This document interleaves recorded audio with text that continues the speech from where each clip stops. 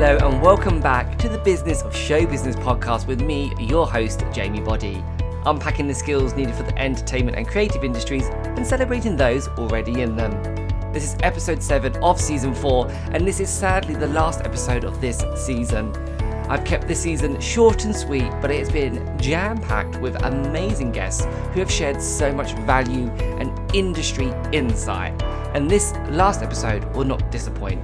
I am joined by Senay Taormina, who is the Managing Director of the Dark Horse Agency. We dive into the world of being an agent, how to get an agent, how you can have other strings to your bow, and so much more. So enough of me talking, let's get on with the show. On today's episode of the Business of Show Business podcast, I'm joined by Senay Taormina, who is the Director and Head Agent of the Dark Horse Agency. When she's not busy in the office and helping her clients, she still finds time to choreograph and teach. How are you, Senay?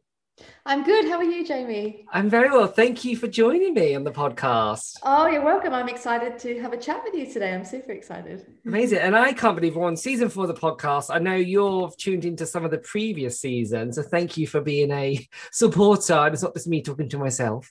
Oh my God, I adore them. I think our mutual friend Sarah put me on to you and the podcast. And then I think during lockdown, I was on my runs listening to you. I think amazing. I love them all. They're amazing. So. Thank you. And I guess that's one thing, is that our friendship is it's through lockdown, it's kind of blossomed, and we've bumped into each other in between lockdowns and stuff. So amazing thing to come from lockdowns and technology. So absolutely. The reason I wanted you on, because I think you are so supportive of your clients, where you offer resources and teach client classes. And I just think you're such an amazing agent, where your clients aren't just numbers. So let's dive into your life as an agent. What made you want to kind of transition from the on-screen performer to actually having your own agency?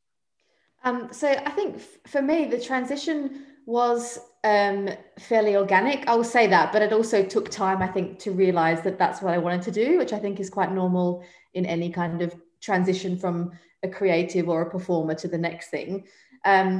It's kind of looking back now, I can see how the steps, everything kind of aligned to that moment of going, actually, I'm going to start my own agency. This is what I want to do. And it was kind of a light bulb moment, I would say. So basically I'd done maybe 15 years of performing. I had then gone up to do full-time teaching and work in the education sector in Scotland, working with full-time students, working alongside the in-house agency there as well. That was where that spark kind of grew, I would say. I love teaching. I enjoy that side of the industry. But it got to a point where I was just physically exhausted. I had no energy left. And I obviously loved the mentoring side and the support side. And then for me, moving into the kind of agent side was, it was fairly organic. I think I wanted to marry those two things in terms of be that support network and also the business side of it, and also helping the clients, shape their career. So it kind of just merged together really. And it was kind of a natural progression. But I would say there was a bit of fear behind the choice, like anything that's new. I think I was like many, many months of going, actually, can I do this? Where do I start? It's like it's a mountain of thoughts. Do you know what I mean? But I think the day I just said, you know what, I'm going to do it. And I obviously haven't looked back, and it's a journey, but so I think it's a culmination of things. It's the coming from the educational background, being around other agents as well, that inspired me to kind of put those two things together, I would say. Yeah.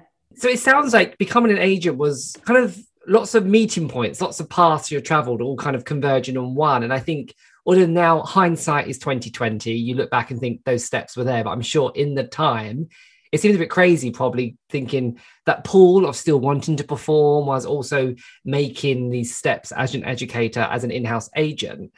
What was that mindset like? Because I think I myself, when I transitioned more into the broadcast side of things, it's hard to slowly wean yourself off something that's been a part of your life for many, many years. It's so hard, isn't it? And I think every performer has gone through that. It's a bit of a tug of war, I would say, isn't it? Because I did it in terms of I moved, cities and started teaching, but then 4 years into teaching, I had a little bit of a reverse moment and went back into a show. So I was like, I had that moment of, oh God, I'm not done yet. And then when I done that last show, I was like, oh, okay, now I'm done. But I think the mindset for me, I don't know if you feel the same. I knew that I didn't want to leave the industry.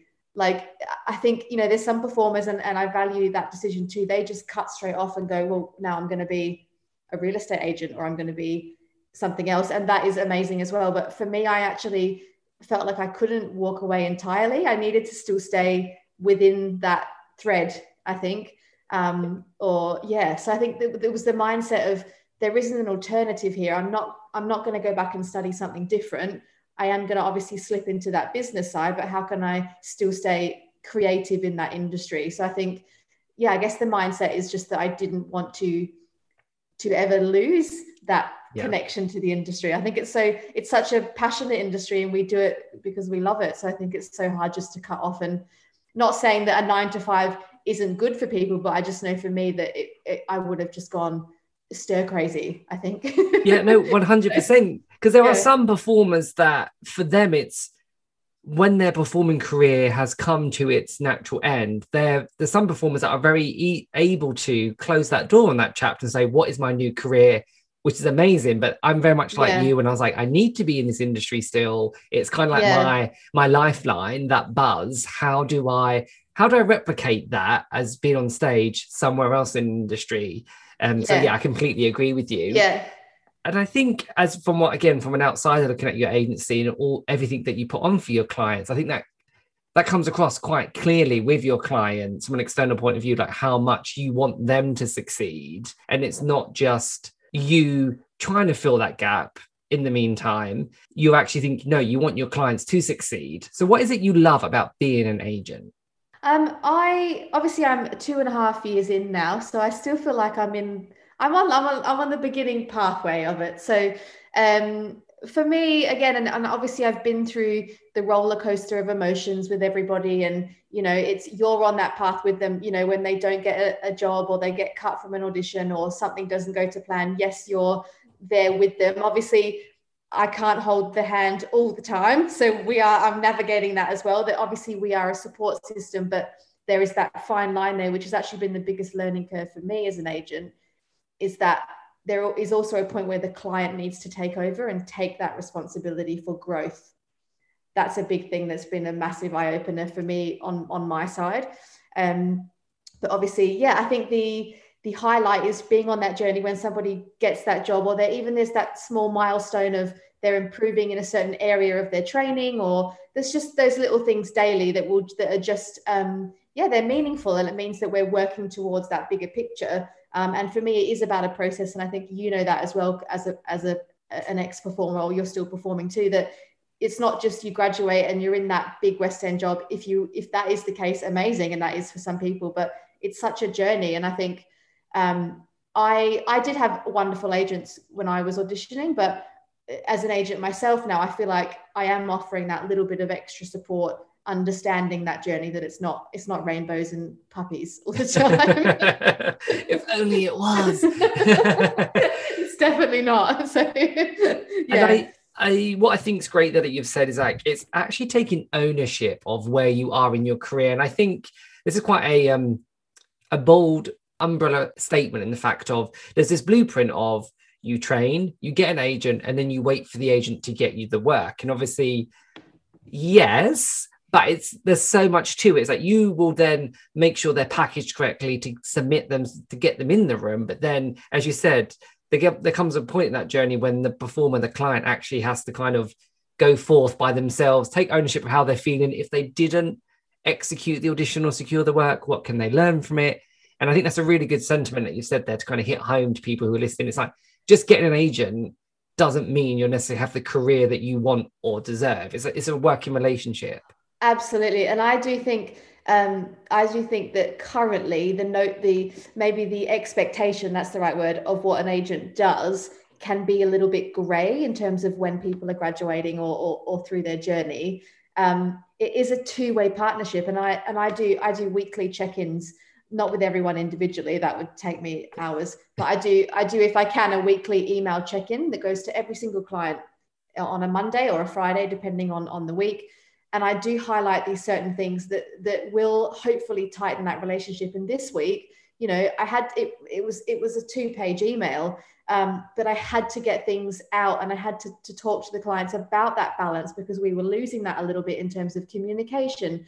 You know, you have to check your phone before you go to bed, because you may have an audition in 2 days or a self-tape that's due, but it's that partnership there that has to be met. And I think there is a little bit of a notion that I've got an agent, I'm going to sit back and wait for the phone to ring, but it's the clients that I have that work with me. And if I say to them, look, you know, we need new headshots, or we need a certain part of footage that's missing from your reel, they get off their butts and they get it done. Even if it's filmed in their kitchen, I don't care. Like, let's get it done. And then they're the ones in the room, and they're the ones booking the work. So it's like, it's a bit of an eye opener for me too. And I think I am about the support, but I'm also, there has to be a time when kind of ego shouldn't take over, and it shouldn't be like, I deserve this job right away. It's all, hang on a second, what are we doing to build to that job? It sounds a bit harsh, and I had a bit of a crack the whip moment this week, but do you know what I mean? Yeah. It has to be said. It has to be said, or else the balance drops, and then the partnership doesn't work. Yeah. So exactly. Yeah. You better get that spatula and do those shadow turns in the kitchen, like. But you know what I mean? It's just, it's being proactive, and it's also, you know, I can't hold everybody's hand, and it's things like certain things like reading emails. If you know, and your agent or someone has said you've got to be here at this time, just read the email, read the details. It shouldn't be spoon fed. You're an adult, even if you're a young adult, you're still, that's what I mean about, it's the client's responsibility to grow as well, and take responsibility for getting a flight to somewhere for an audition, or, you know, being prepared for that recall and having that song ready to go, and having, do you know what I mean? It's that kind of stuff too. But yeah, so I'm learning as well. I'm going to give that support, but I do need to crack that whip sometimes. Of course. And like, the older I get, the more I'm an advocate of guarding your energy and your time, because there are two things you can't get back. And I think it's very important in our industry that you've hit the nail on the head there about, it's everything to do with our industry is about relationships and connections, isn't it? It's the conversation between the client and the agent and the casting director, the costume designer and the set designer.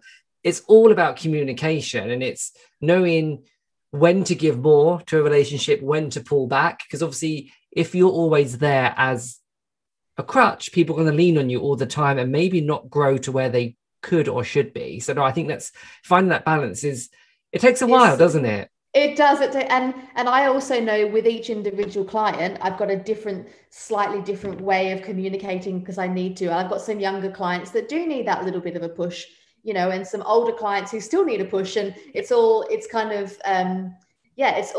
different for everybody. But at the same time, I think it could be a generation thing. I feel like, I don't know, I feel like my generation was a bit like, rip the Band-Aid off, just go. Get it done. You, like, even if you have to spend that little bit of extra money to get to that casting, or, you know, it was a little bit of that mentality. And I'm not sure whether it's because, you know, and I've been thinking about this a lot lately, you know, whether it's a generation thing in terms of or where we are living right now, culturally, we get everything very quickly. Do you know what I mean? It's that kind of get it quick mentality. So I think that can sometimes seep into industry and how you promote yourself and wanting things right away, but actually not putting in the groundwork to get there, if that makes sense. Yeah, no, 100%. Like, if people can see this camera, I'm like nodding violently because I think we are such a generation of instant, whether it's instant gratification, you can buy a ticket to fly around the world the next day, and it does seep into people's, the part of their identity. They expect I want, and it's not malicious or selfish. It's just they expect.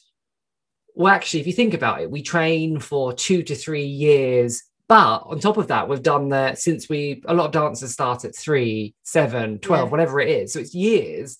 So then we sometimes just expect things. And I deal with it quite often when I'm doing business coaching with clients. And it's like, okay, I need this by Friday. And I'm like, okay, well, that's set realistic expectations. And because obviously, if you only have one goal, you only celebrate once. But if you have lots of mini goals along the way, you celebrate more. And it kind of keeps up that momentum. So no, I fully agree with you there that it's kind of inbred in us right now, isn't it? That we can get what we want immediately. And that's sadly not always the case. No, it's not. And I think not getting what you want right away means that the triumphs are better, aren't they? Do you know what I mean? When you get that dream job and you've had the 50 no's before it, it makes it sweeter, I think. And there's value in that. There's so much value in that. And again, that's one thing, hindsight, again, is like, you have to fail to grow and know, right, what I want is outside my comfort zone. Otherwise, I'd already have it. And if you don't fail, you won't necessarily always grow. And I'm sure it's the same for you. There's been auditions that we've absolutely been gagging for, haven't got it, and an even better job has presented itself down the line. Absolutely. Or it's the same for some of my clients where they've said no to something because, they weren't quite right about something and whatever. And then the next thing has come in and it's been perfect. And it's just navigating that, isn't it, really? But but the rejection or the no's, I think they're good for everybody, but we have to learn to not take them personally. I think that's hard sometimes, but I think that when I got into my 30s and I was auditioning, that was when I was really like, I don't actually care what happens. You just go in and do your thing, don't you? And you're like, if they don't like me, that's fine. Go on. Exactly. To the next thing. You're like, where are all these puppies that my agents promised me? Where are they? They're not here. What I'd also love to quickly explore there is actually when we, as performers, as clients, as agents, then have the power of saying no, because it could be a job that actually isn't the right time for someone because they need them time, they've got a wedding, they've got a holiday booked, or the job comes through and the money's maybe not what they need to live. And so when we have the power of saying no, and I guess that's one thing I think a lot of clients who have an agent will be scared to turn a job down. So it's finding that line of, don't be silly, don't turn that job down, it's amazing, but then also being like, actually, this isn't the perfect fit for you. So let's quickly explore that. Have you had that so far as an agent where maybe you've had to turn down a job or a client's not wanted to do a job? I mean, it's like you've just read my brain today. We've had situations like this once a week, I would say minimum.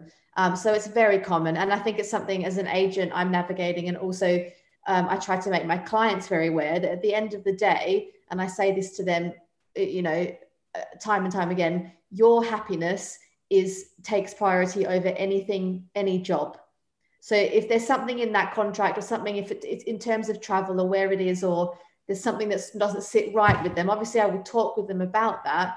But if there is something not right there, we will not pressure them to take anything. It has to be that they have to want to. There has been occasions where those decisions have been made on fear in terms of, I don't want to leave my home city.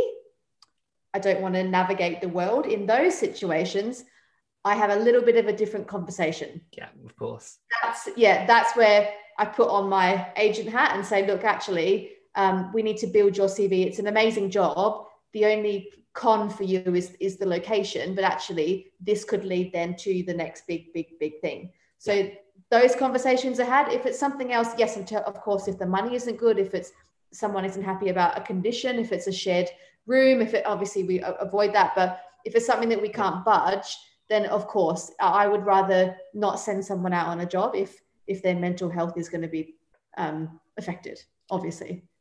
So but I do have the conversation that goes the other way. If someone's just the decision comes from, I don't want to step out of a comfort zone, that's a different thing. I would say. No, it makes me so happy you've said that, because just from my personal experience, many years ago, I had one agent who I shan't name, who I had the most awful experience of a job where I just felt bullied into going to an audition I didn't want, and then bullied into the job, which eventually I didn't take for many reasons. But it was such a hard decision because, oh no, agent knows best. But what I love there is that fact you can look at it you can take the emotion out in the fact of you look at it as a career step and what they can gain from it. But then you can then flip to the other side and be like, right, you've been a performer yourself. You understand what they're saying. So it sounds like you've got a lovely kind of halfway house, so to speak, when it comes to I try to. And it's also, especially for my younger clients, that fear does govern them because they are scared to leave home. And I understand that. And then I can then go in. I said to a client this week who, didn't want to travel out of home. And I said, look, I was 17 and a half and I left Australia to come to the UK. I know how you're feeling.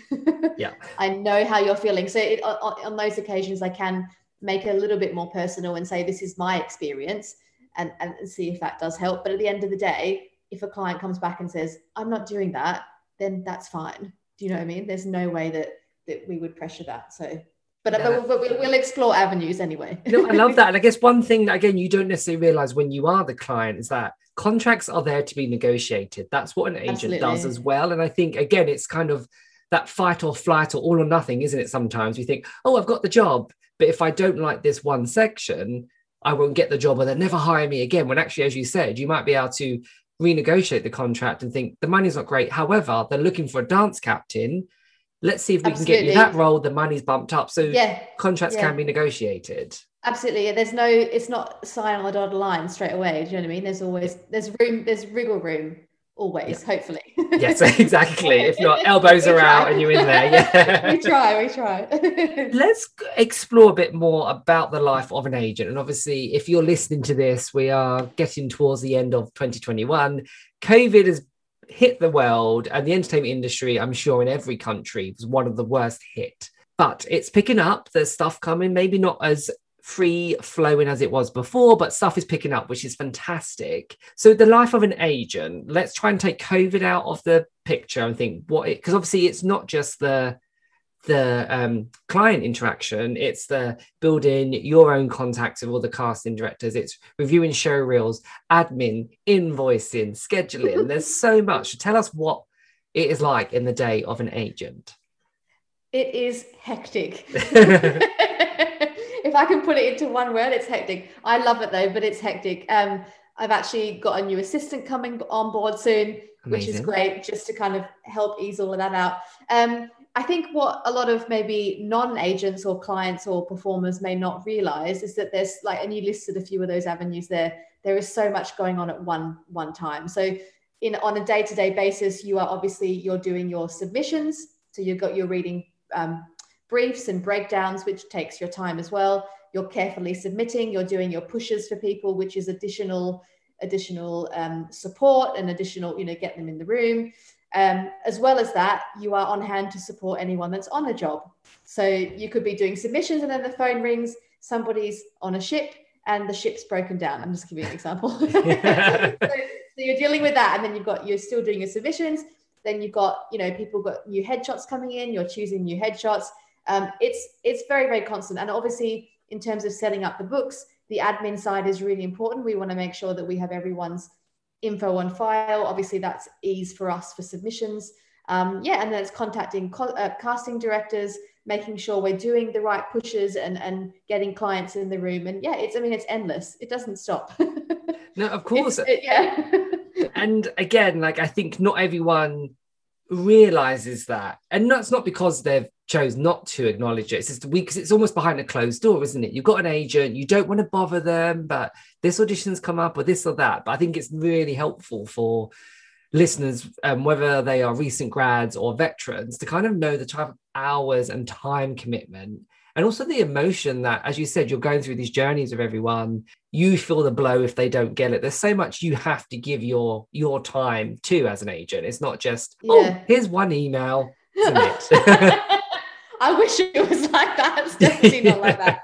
It's not like that. But it's also for me, and that's why I had to go back to my clients this week and say collectively that we do need that open communication, because when the email replies come in quicker, it means our admin gets done quicker, and then there's more time to be researching and finding work. Do you know what I mean? So that's where the balance is, I think, and that's where what I found personally kind of dipped coming out of COVID, when things just exploded. The admin side exploded, and then had to kind of come back to a level to make sure that the support side is still there, and also the finding and the research of work, because that's the main that is the main drive. So but it's a lot, but it's a learning curve, I'll say that. Of course. And so for the listeners who are UK based, Spotlight is the main database, but I know we have some listeners in America and other countries where it could be backstage.com, the Equity website. Auditions pop up everywhere, so it's not even like a case of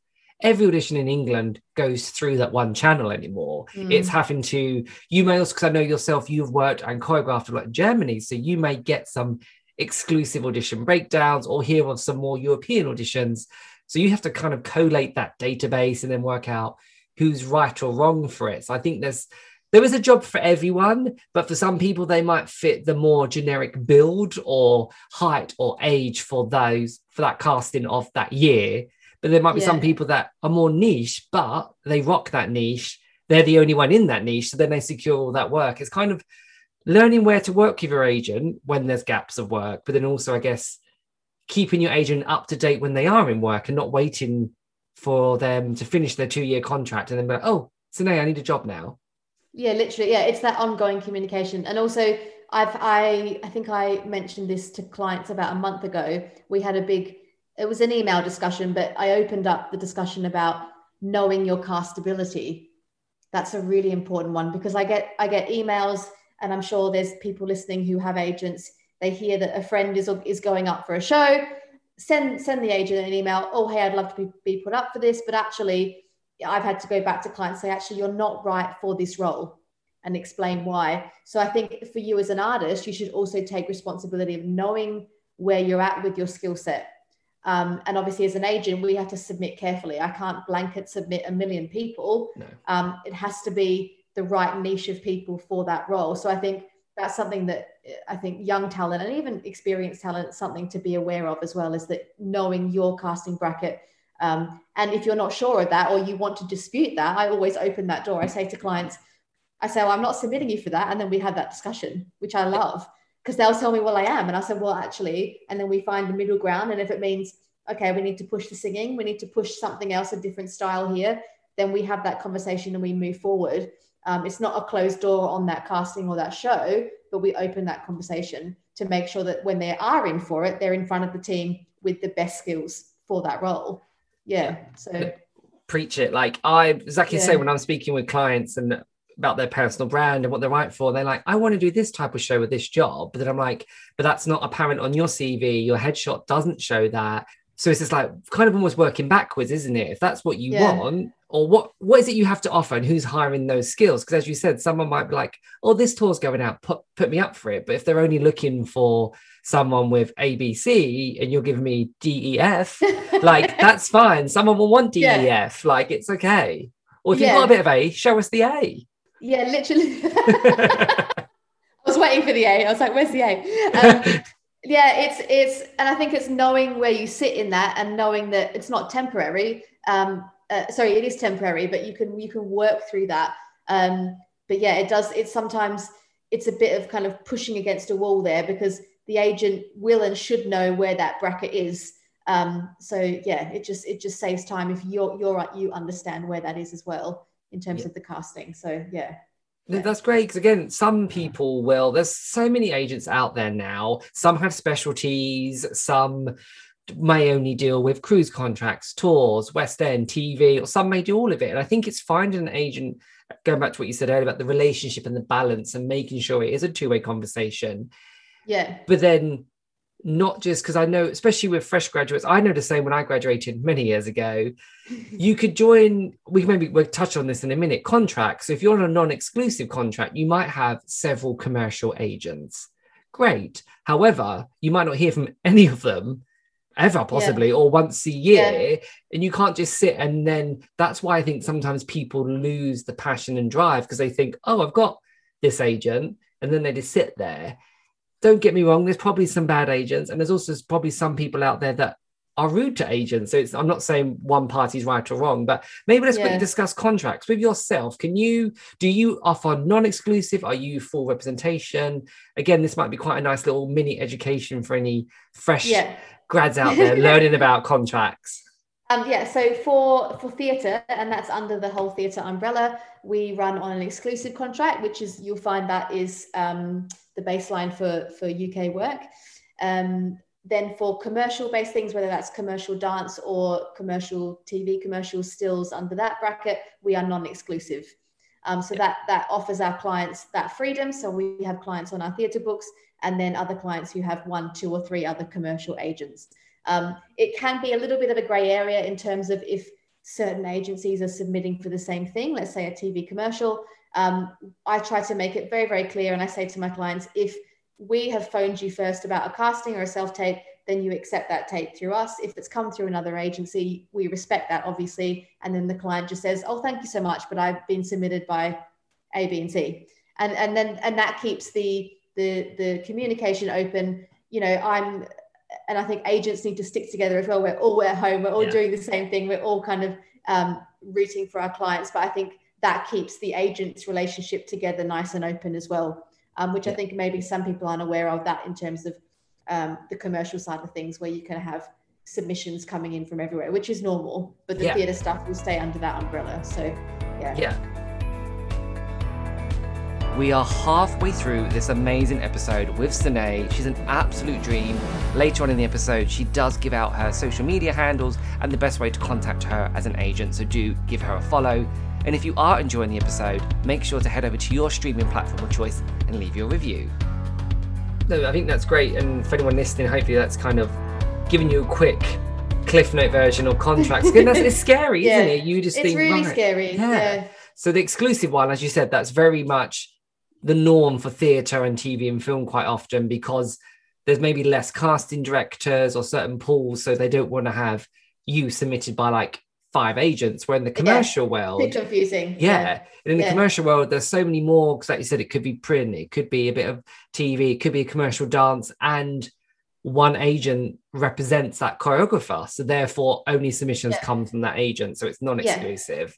And that gives the client or the artist the opportunity to have options with different agencies. I think that's really important as well. I think because there's so much work around, there is so much talent, there's enough to go around for everybody. Do you know what I mean? So that hopefully gives the talent that freedom as well, which is good. So what is it you look for in a client? And again, that's probably it's a very open question, because I guess there's so many different casting brackets and all that, but what is it you like to see them from a client? Is it the fact that they have very short, concise emails of links? Is it that you like if they are triple threat, or particularly, like, what is it you look for in a client that someone listening who's looking for an agent might think, oh, I've not done that, or I should try that?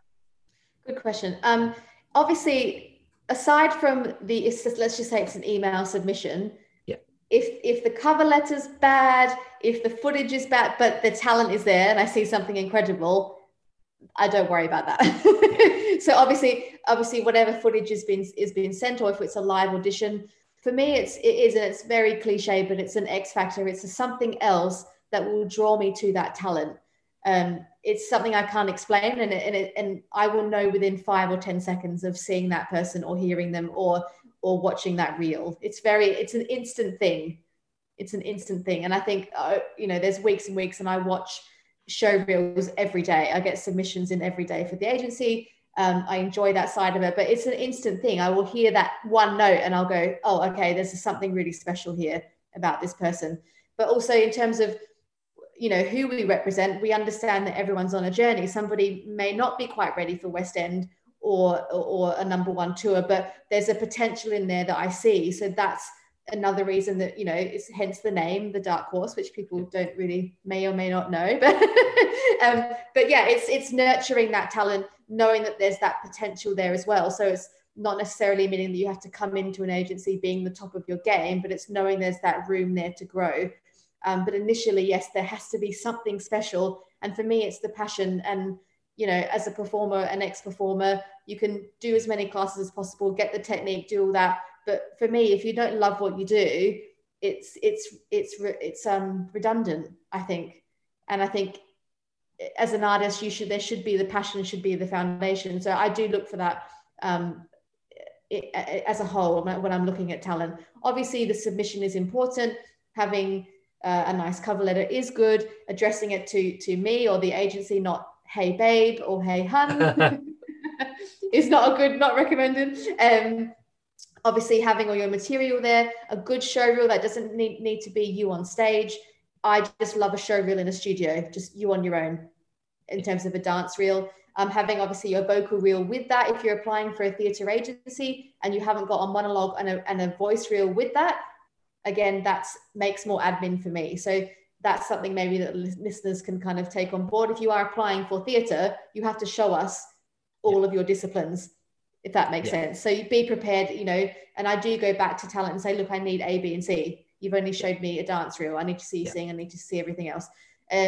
Obviously photos. I'm a very, very big advocate for good promotional photos and headshots and all that kind of stuff too. So if your promotional photos are strong, your headshots are nice and natural and not too much makeup, and I can't see your skin tone, all that kind of stuff.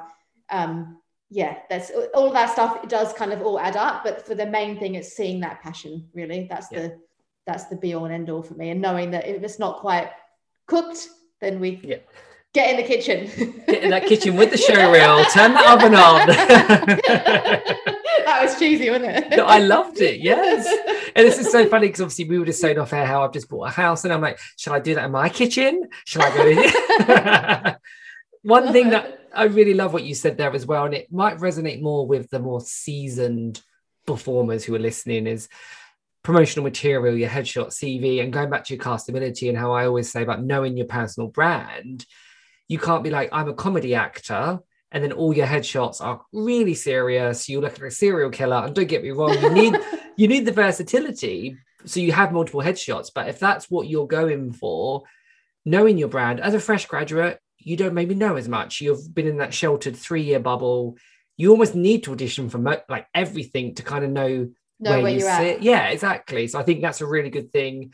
And don't always just go with that photographer because someone else says they're really good. Actually, like, if you're paying a lot of money, what are you going to wear? Go with the one that's going to be good for you. Yeah, exactly. And also speak to your agent. Knowing if you are not a commercial dancer, but your agent has said, I mean, I even ask all my vocalists and to get full length photos, not in a bikini, but photos, you know, kick-ass diva photos if they're a singer, like something to represent them in a full length shot. But you know, don't pay for a shoot and be in a bikini if you're not a commercial dancer, or don't need to have full body shots. It's knowing your bracket. And even as a vocalist, you should still have full length content. 100%. And I had it this week. We had somebody called in for something, and we don't have a full length shot on file, and it means that it's chasing, and it's like, you know what I mean? It's like, have that stuff ready to go so that it's all there ready, whether that's for you if you're self-submitting or for your agent. You know what I mean? That's your package, and it should just be ready to go. So and just I think people get stuck in I've got my headshots, I'll keep them for 3 or 4 years, but actually you could be shooting that whole time and getting content for your Instagram, even if it's just you in a park, you know, still great, it's still good for you.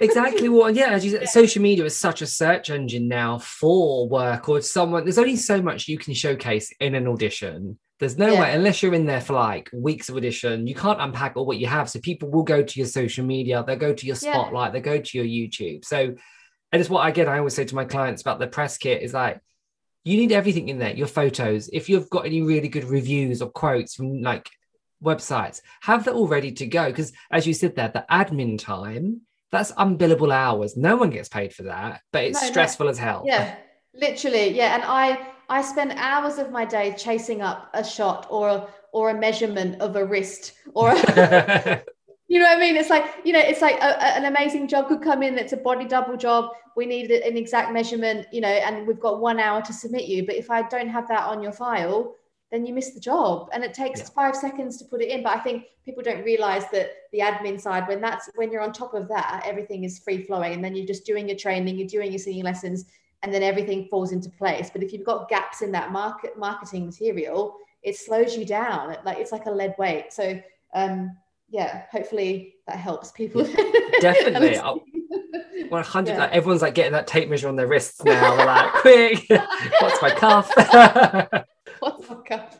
Could you maybe give a few examples of maybe things agents don't like to hear or receive? As you said, if they say, hey babe, like, that's not professional. Have you maybe got, again, nothing to identify anyone, but are there any key things that people should avoid if they're not sure, whether that is, as you said, photos, whatever it is? You tell me. You've probably had some corkers in your time.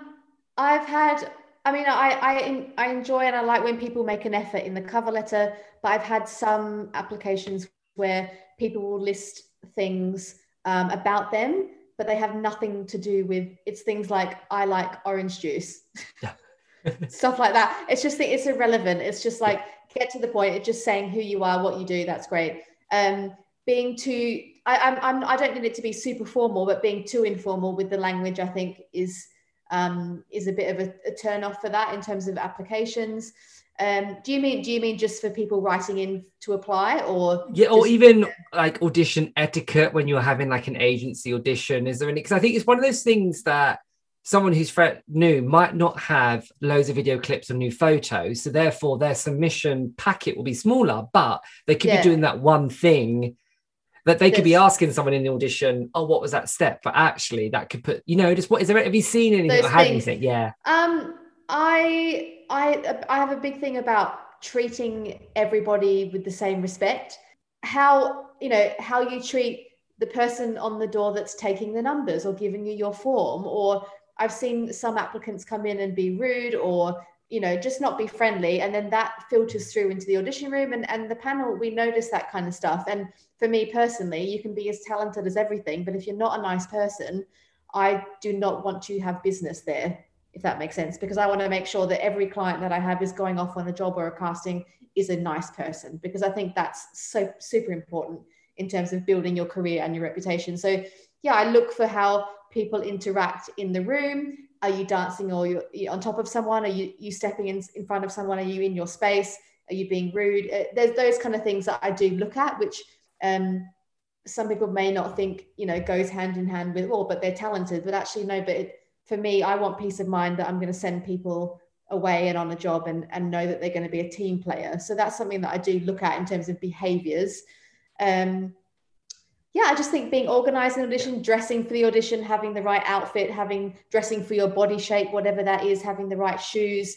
I have a lot of clients that come back to me after an audition and say, oh, it was really slippery. And I say, okay, were your New Yorkers rubbered? No, they weren't. Okay, so you can fix that. Yeah. So being prepared so you're not caught out, all that kind of stuff. Yeah. That's the main thing, I think. Yeah. And I think, as you said there, like politeness and work ethic are very desirable, and people don't realize that. I've had it before when I've helped at auditions for companies that I've worked with a long time, and I'll be outside checking people in, and people will be like slagging off the audition, or if it's mildly delayed, or they don't even want to be here, but their agent wants them to. And then I'll actually go in and take the paperwork and actually maybe sit on the panel or have some form of not a final deciding, but I'll have some form of input. And then you would say that actually this person outside has been nothing but negative about this company and being here. You don't want them to be on the road with you for 10 months if that's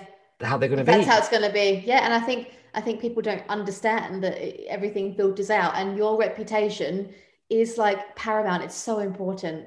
And it should be genuine. It should be genuine. And I think there's also, off the back of that, there's a notion, it was kind of, I feel like it was there when I was auditioning, that even in the room, you can't be supportive of your peers, even if you don't know them. But I do feel like if you are not supportive of your fellow performers, you cut yourself off from more opportunities in your career, because you have to create that network with everybody. That's where all the jobs come from as well. It's within your performers network. And I think people just think, oh, I've got my blinders on, I'm in an audition, she's my competition, he's my competition.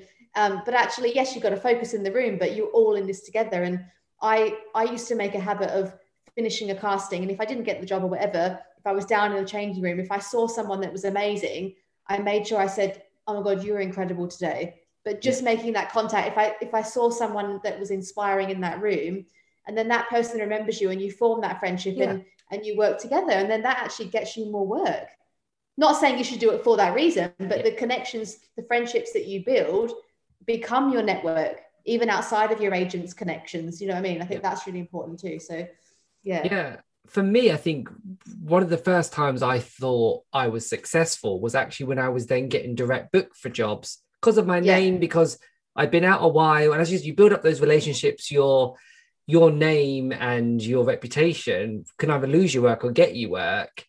And that's what I think. People, you might not have the highest jumps in that room, but if you're polite, you turn up on time, you pick up the choreography really well, people are going to want to work with you as well. It's not, and you can learn those skills or improve on them. You don't have to go in as the finished product. Absolutely. And yeah, your reputation is like paramount. It's paramount, because that means you will get the repeat work.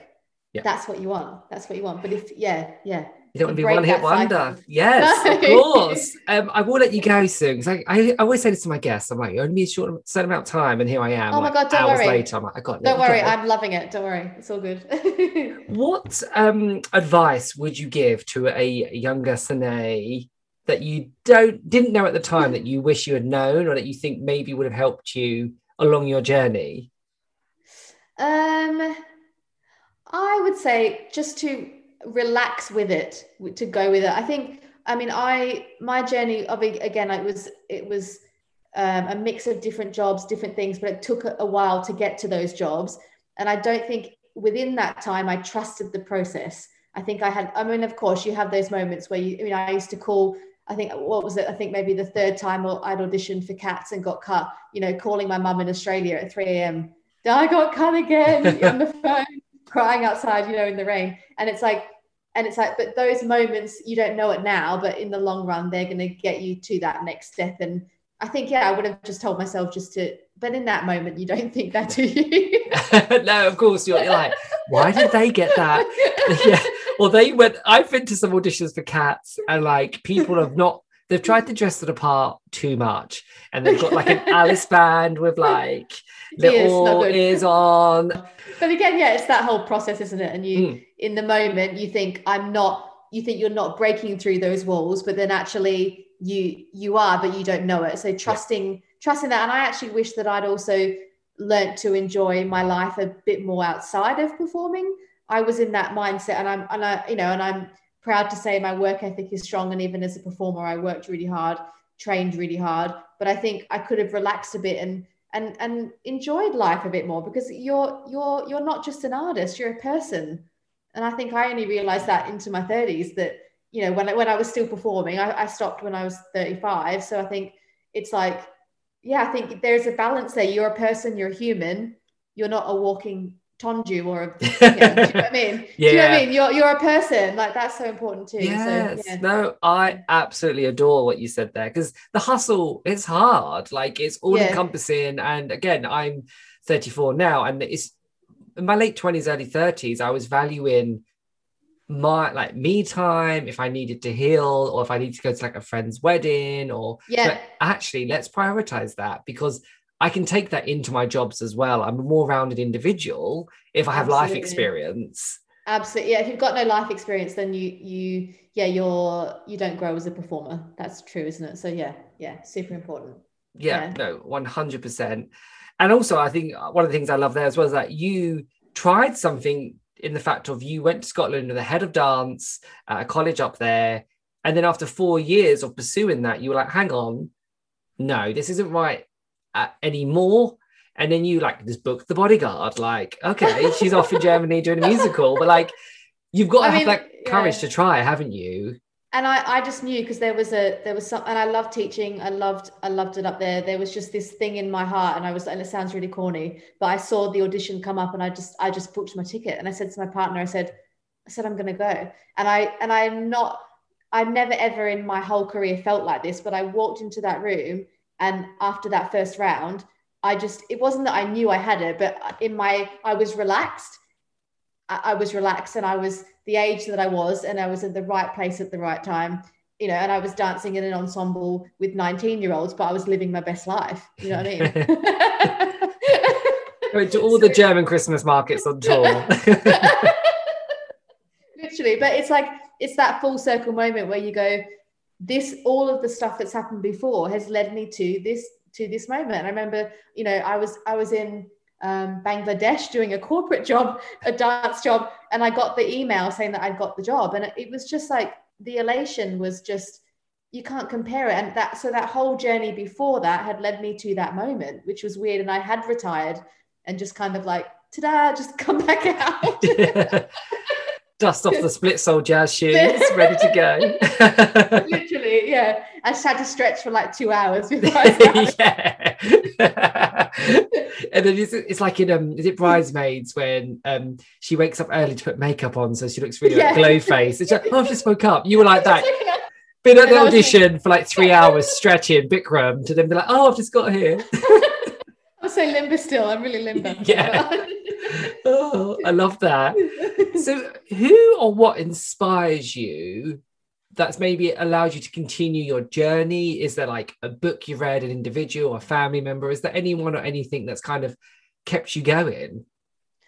I think it's a mixture, really. If I look at my like close network of friends who are all in the creative side, I'm so proud of all of them. I think I think you don't realize your network in terms of you're around them, you're seeing their journeys, they're changing jobs. They've been a massive inspiration to me because we're all doing the same thing, and I think everyone goes through those lower moments, and you see someone breaking through and having an epiphany and starting something new, and that then eggs you on, doesn't it, to keep pushing and keep going. I think also my partner, he is a performer as well. He was in Stomp for 12 years, did the same show for 12 years, long time. He retrained 5 years ago as a photographer and retoucher, and is now learning CGI of all things. And so he just kind of did that, ripped the band-aid off, started it, and obviously was a massive support for me when I started the agency, in terms of just like getting it done, just do it. He has that mentality of I will practice this until I get it right, and that has rubbed off on me, tenfold.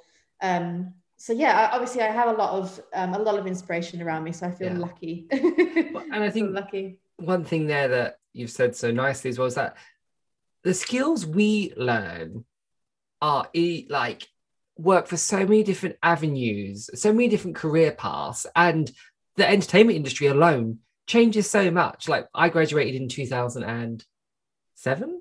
Yeah, 2007. And like jobs that were around then, like Top of the Pops it was dying out, but that was still, and I danced on that. And like now people are like, what's that? Or like, and X Factor up until like, obviously X Factor this year has been dropped, but in a couple of years' time, people won't even have that on their CVs anymore. But at the time, it was a massive job. And now Netflix and social media influence, like the industry changes so much. So as long as you stay on the path or doing what you love, and don't be scared to kind of diversify, you can literally find work anywhere. Absolutely. And it will come to you in the right time, I think, as well, wouldn't it? But you have to stay at it. That's the thing, isn't it? Yes. You've got to stick around. You've got to stick around. Do you have any quotes that you love or live by, or any mantras? Like I'm a bit of a quote fiend. I love for hearing like people's like inspiring quotes. I'm like, yep, I'm gonna take that one. Yep, that's today's one. I did prep a few of these because I was like, I don't know if I'm going to remember these. This is one I just made up that I think is important. It's a bit cheesy, I think. Today's hardship is tomorrow's triumph. Oh no, I like that. No, it's so true.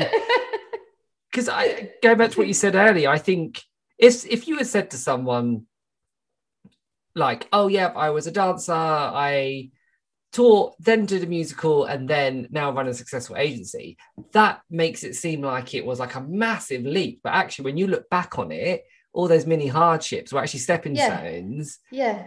So no, to like get that. You to the next thing. Yeah. Trademark Senay, yes. I have another one. This is just something I used to say to my kids at college. It's okay. That's it. Yeah. And so when anyone was having trouble or something wasn't going right, I would just say, it's okay. As in, like, nothing is permanent. Whatever happens, you could be having a bad day, a bad week, a bad year. It will be okay. The next thing will come. You'll get to a better place. I mean, it's very broad, isn't it? But I use that a lot for myself. If I'm having a stressful day, I just go, it's okay. It's okay. It's okay. As your single tear falls. Literally. I think that's great, because again, going back to what you're saying about your network and support system, I think you need to find a nice balance of people that are in the industry, so you can talk about how crazy our life is and all that, but then people that whether they're still in the industry or not, but then people that you can just talk about anything else and just go to the cinema and chill, and like, so it is okay if you're having a rubbish day. It's just weird, isn't it? Like what we do, a rubbish day could be the fact of you've had your third audition for a show, you've spent ages and lots of money on singing lessons and new outfits, you don't get it.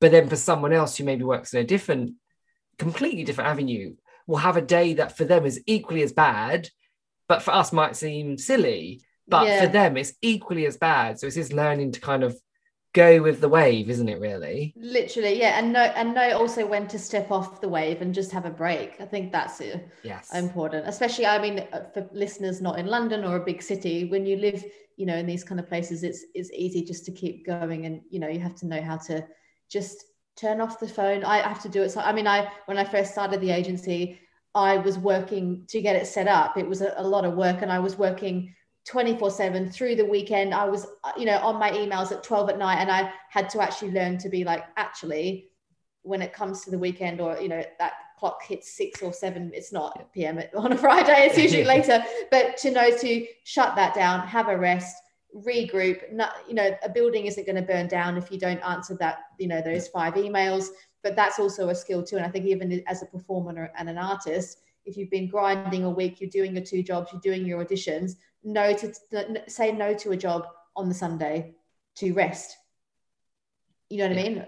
Like, but I think that balance is, unless you actively take that day off, you just think, oh, but I'll just work and get that bit of extra money. But actually your health will be better for it if you don't do that Sunday, you know what I mean? Have a rest. So I used to almost wear it as like a badge of honor to be like, I've not had a day off in 75 days. And actually I was like, I looked rough as hell, like lips chapped, like dark eyes. But actually I should be like, Jamie, you've not had a day off in 72 days. You're going to die. Like, but it's the glorifying the hustle, which you shouldn't be. You should actually be like resting as well. You know what I mean? Like, there should be. Yeah. And I think this will be really good for listeners to be like, because you forget, I'm sure it's the same for you, even now, because I'm the same. I have kind of had working parameters, but every now and then all of a sudden I forget, and I'm like, oh, why have I not like left this desk all day? It's hard, especially if you're passionate about what you do. Like, and obviously the agency is my baby, so if I'm going to work until 2 a.m. to make sure something's done, I will do it, because no one else is going to be there to hold my hand. You know what I mean? Like, you've got to get it done, but you also then have to know, how to step down and go, oh, actually, no, I'm going to watch Netflix tonight. Yeah, exactly. And not feel guilty about it. You know what I mean? Yeah. Well, and it would get to a point where like, you work so much and your favorite shows come out, you're like, I have to avoid Twitter because there'll be spoilers, so I just won't go on Twitter for a week until I stop working. So no, take the time off. So important.